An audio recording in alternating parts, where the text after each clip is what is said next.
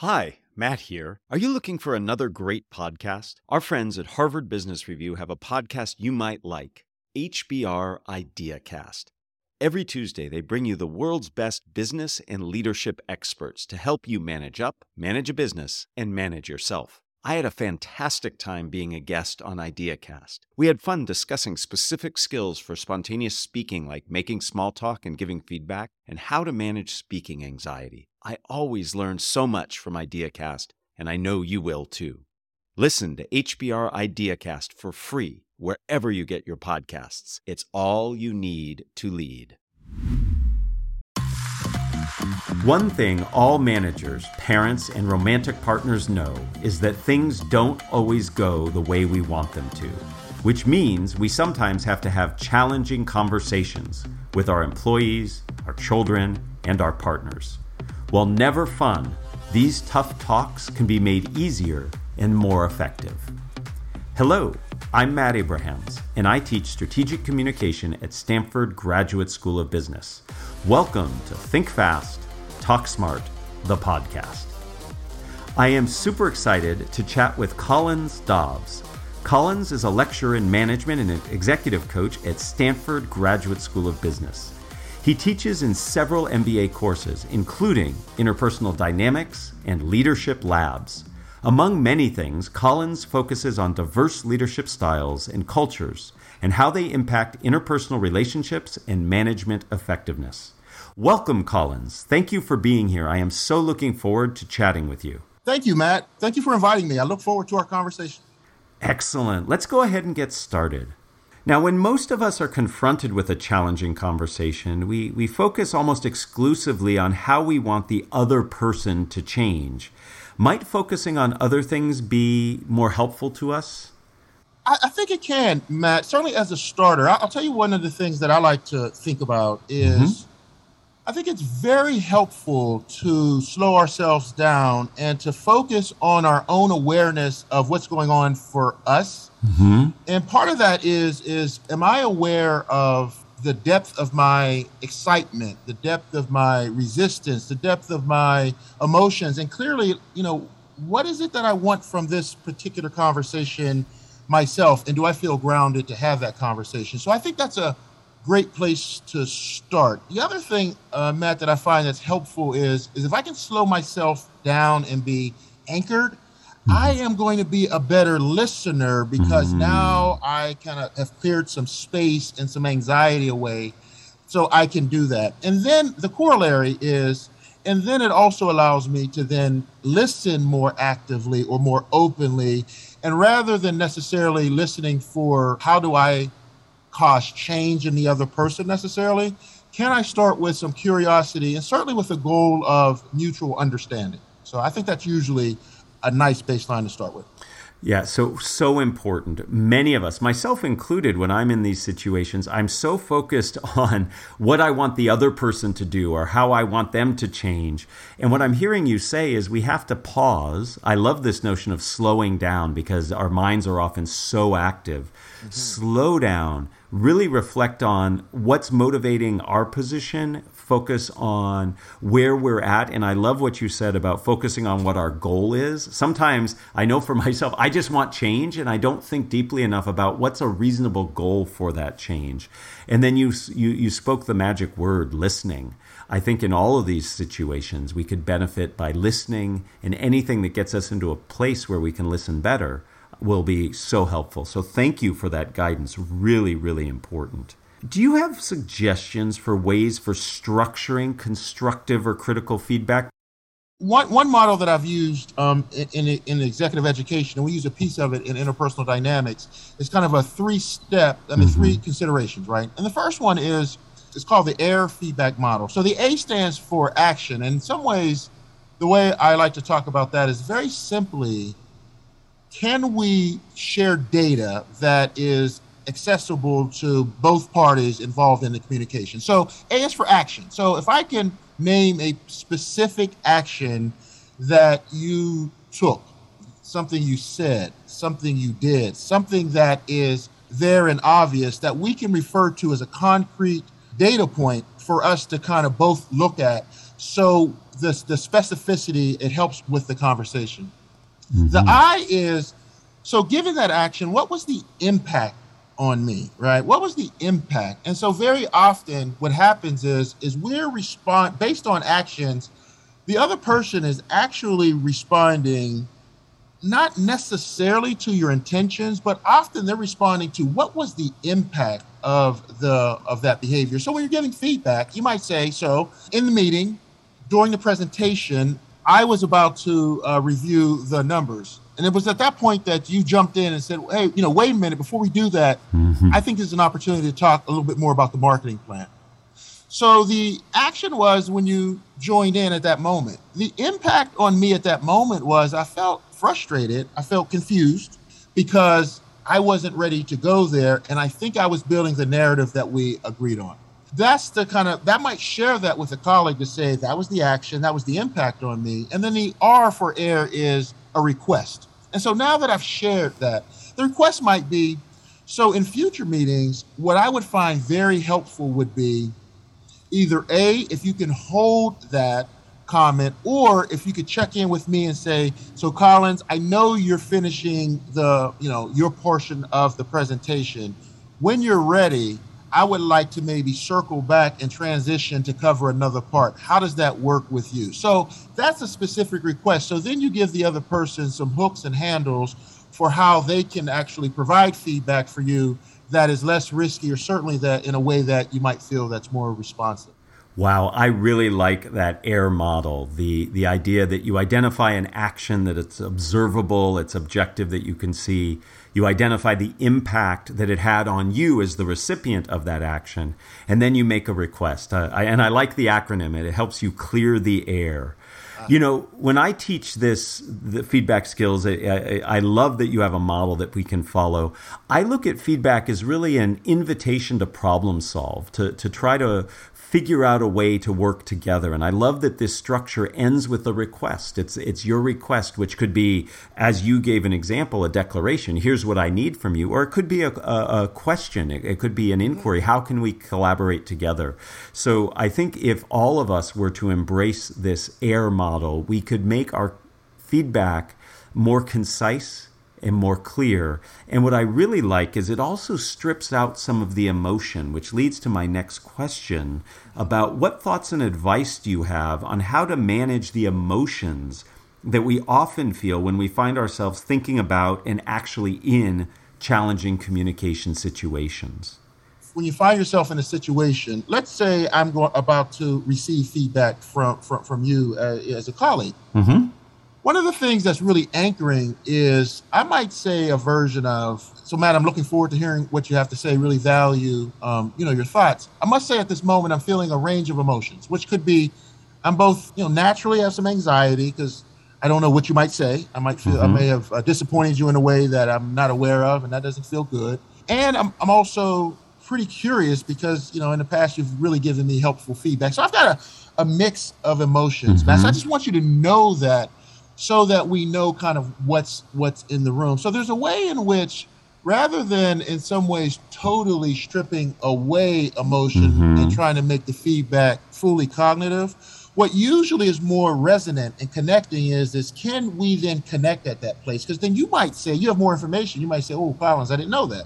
We worked together a lot. To me, I wasn't, I had no idea that this might be higher stakes for you. And it gives you more choices in terms of, how you, might deliver the message, or how we might then talk about what's going on. Because very often what can happen is we believe that we're delivering the message, full content, full details, and being quite helpful to another person. And the person walks away not taking it in, certainly in the way that we had hoped. And sometimes that's because there was so much unexpressed emotion in the room, they weren't fully prepared to hear it in a way. Mm-hmm. And so and then you walk away believing that they did, and then it can lead to, again, further sort of missed expectations further down the line. So that's one of the things that we like to think about in terms of, like, can we just honor and make them part of our experience? And I might say to you, just like you said, on the request side, it would also be helpful, Matt, for me to hear how are you, like, what's going on for you in terms of this? Are you Mm-hmm. feeling any of this, similar emotions, different emotions? So starting from this place of, I like to say very often, connection before coaching is really powerful, right? Because very often our best coaching happens sometimes, and we forgot to actually connect emotionally with the other person, and they can easily miss it. And as you know, this happens in our professional relationships, and it often happens in our dear personal relationships as well. Well, first and foremost, Collins, I would never give you negative feedback about the information you share. You give wonderful advice and guidance, and thank you for clarifying the role that emotion plays. And I have to agree that naming emotions, owning emotions, and then it sounds like soliciting input on others' emotions can really help. And this notion of connecting before coaching is really powerful, because a lot of us want to jump right to that coaching piece. Here's what you need to do to be better or different or to help me or to help yourself. But making that connection on an emotional level sounds like is absolutely critical to have lasting impact. Yes. I'm curious, you triggered a question in my mind. Are there things we can do when we are receiving feedback to help us be more open to it? I know personally that there are times where I will get very defensive, especially if I know potential critical feedback is coming. Are there things that you teach or perhaps you do in your own life to help you be more receptive when you're receiving constructive feedback? I tell you, one of the things that I've noticed when often feedback gets spoken about is Mm-hmm. there's often a lot more focus on the process and the skill set in delivering emotions versus receiving emotions. And I Mm-hmm. actually believe that the leverage of a strong feedback conversation actually sits with the receiver by and large, right? And Mm-hmm. so what I love about your question is one of the things that I then try to do is adopt that mindset first, because right, if I think that on the receiving side I just kind of am without agency, I feel Mm-hmm. naturally, to your point, most people can often then feel quite defensive. And I'm just sort of less open. But if I can adopt a mindset on the receiving side that, you know what, I have some agency about this is data, I will kind of hear it from a place of curiosity and interest. Mm-hmm. And I have some choices about what I do with that, which could be a range of A, right now that might feel a little bit too much for me to deal with, but I appreciate it and will study that a little more and follow up with you later as I kind of get grounded with that. Or B, I might say, that's a great idea. I hadn't thought about that. Can you help me unpack that a little more in terms Mm-hmm. of impact on you or other examples so I can actually learn something about it? Or or I might do something totally, different with it. But if I then, as the receiver, can put myself in a place of curiosity, a place of agency, and a place of like kind of openness to this, can, like, as you were talking about feedback being learning and problem solving, it opens up a whole new world of possibilities. Wow, the power of having the right approach and mindset can certainly make a difference. And I love that notion of curiosity and interest in what the person is saying. We've done a lot of talking on this podcast about seeing opportunities and offers in other people's actions relative to us, and the feedback is an offer. It's an offer to help us be better, to help us grow, perhaps change in a direction we hadn't thought of. But you have to have the right mindset. And the notion of agency strikes me as being so important. I often think of when I talk to my kids that I want to, when giving them feedback, give them a sense that they have some control in the situation. And it sounds like that agency goes beyond the parenting relationship, but can be involved in lots of other relationships as well. One of the things I appreciate so much about the work you do, Collins, is not only is the advice just very actionable, it's really memorable too. I like the AIR model. It's easy to remember the acronym. I like the connect before coaching. I have heard you also talk about pace, space, grace. Can you define what you mean by this, and how can we benefit by deploying these concepts? Love that. Thank you, Matt. I played basketball in college, and one of the things that we talked a lot about was, when you're thinking about a game plan, depending on who you're playing against, you know, pacing and spacing, right, on the floor, and all of that. So Mm-hmm. those two concepts have sort of been in my mindset as I think about organizations, as I think about game plans, as I think about strategies. And one of the things that has sort of emerged for me, more recently is it comes up so much in communications and leadership effectiveness, which is we're living at such a pace of 2021, which is usually super fast. In the pandemic, it can feel quite distant, but still fast with Zoom. And we're trying to take in so much data from so many different sources that the pace just feels really generally rushed. And even pre-pandemic, it was the same way. So sometimes the miss or the opportunities as a coach very often is I try to slow it down and take a look at, the themes, what's coming up. How do we explore emotions? What are our hopes? What are our desires? What are the patterns that we're recognizing in ourselves and others? Can we slow down long enough to unpack sort of more of what's there, which leads a little bit to the space. So what often happens, I notice in relationships or if I'm coaching is over time, we work together, we're colleagues, we begin to have a shorthand or, shorter expectations. And what sometimes can happen, or people in our life, what sometimes can happen is we start to actually narrow the possibilities, not even knowing it. We start to narrow the possibilities of, what the other person's actions might be or our actions might be. And so sometimes what I like to say is okay, we feel like we're at a stuck place. Can we pull back and create some space for other potential opportunities? Where else might this go? What else have we not considered? How might this be different than what we had hoped? So there's something about that's freeing, I think, for us individually, and often the people we're working with, when we can kind of pull back and slow down and just notice, breathe differently, pacing, notice that there may be other interesting possibilities that we hadn't considered. And very often solutions can come from the additional space that we create with each other. And I would say the last thing that there is often a lot of concern about, I'm not exactly sure I know the right thing to say in this difficult conversation, right? So I have a choice there. So I might either then withhold and just say it's just not worth saying it. And usually what happens is if we start to develop that pattern, so much goes unsaid over time that the behaviors that we start to interact with each other from a pretty distorted reality in terms of what's really there.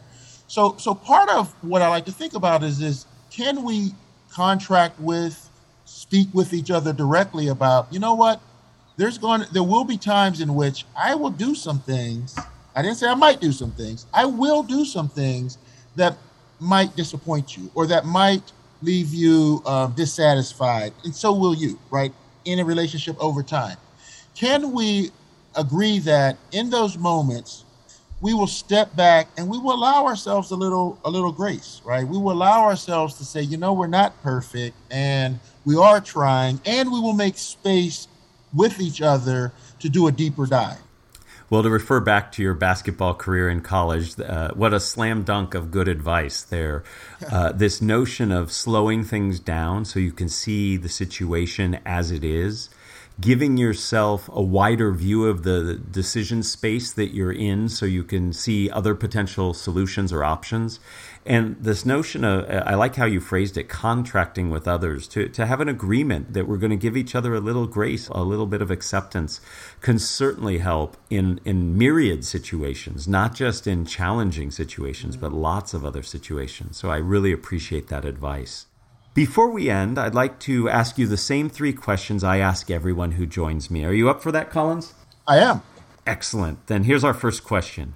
If you were to capture the best communication advice you ever received as a 5 to 7 word presentation slide title, what would it be? Ooh. Communication is a team sport. Ooh, I love it, from a basketball player even. Help me understand how it's a team sport. I have to think about my role, my responsibility, the things that matter to me, and I have to think about my teammates, right? Role, responsibilities, and I have to think about how we perform based upon challenges ahead of ourselves. So there's something that I like, I guess what grabs me about that is it reminds me that we're in this together, and I have to be more expansive and not just go internal and become defensive or only see my view of the world. That analogy is so powerful. It brings up so many things. You have to coordinate. You have to work together. You have to collaborate. So many things. So I love that. And it came in at 5 words instead of 7, which is also exciting. Collins, who is it a communicator that you admire and why? I would say Martin Luther King.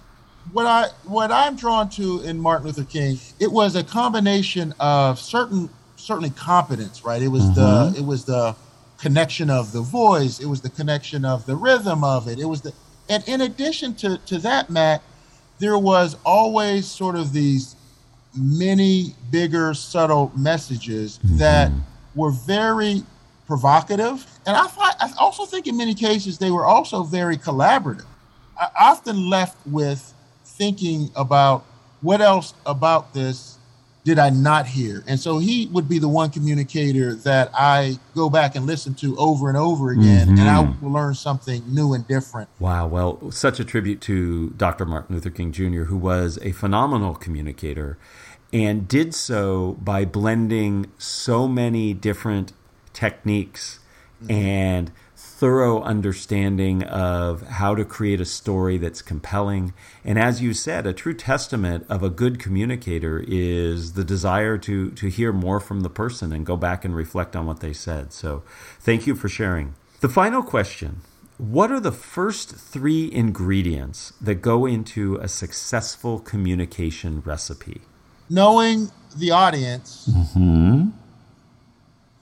and believing that we're in it together. You need to know yourself and understand where you're coming from. You have to take the time to understand and appreciate your audience, and then really take that extra step that it's a collaborative endeavor. Communication is a collaborative endeavor.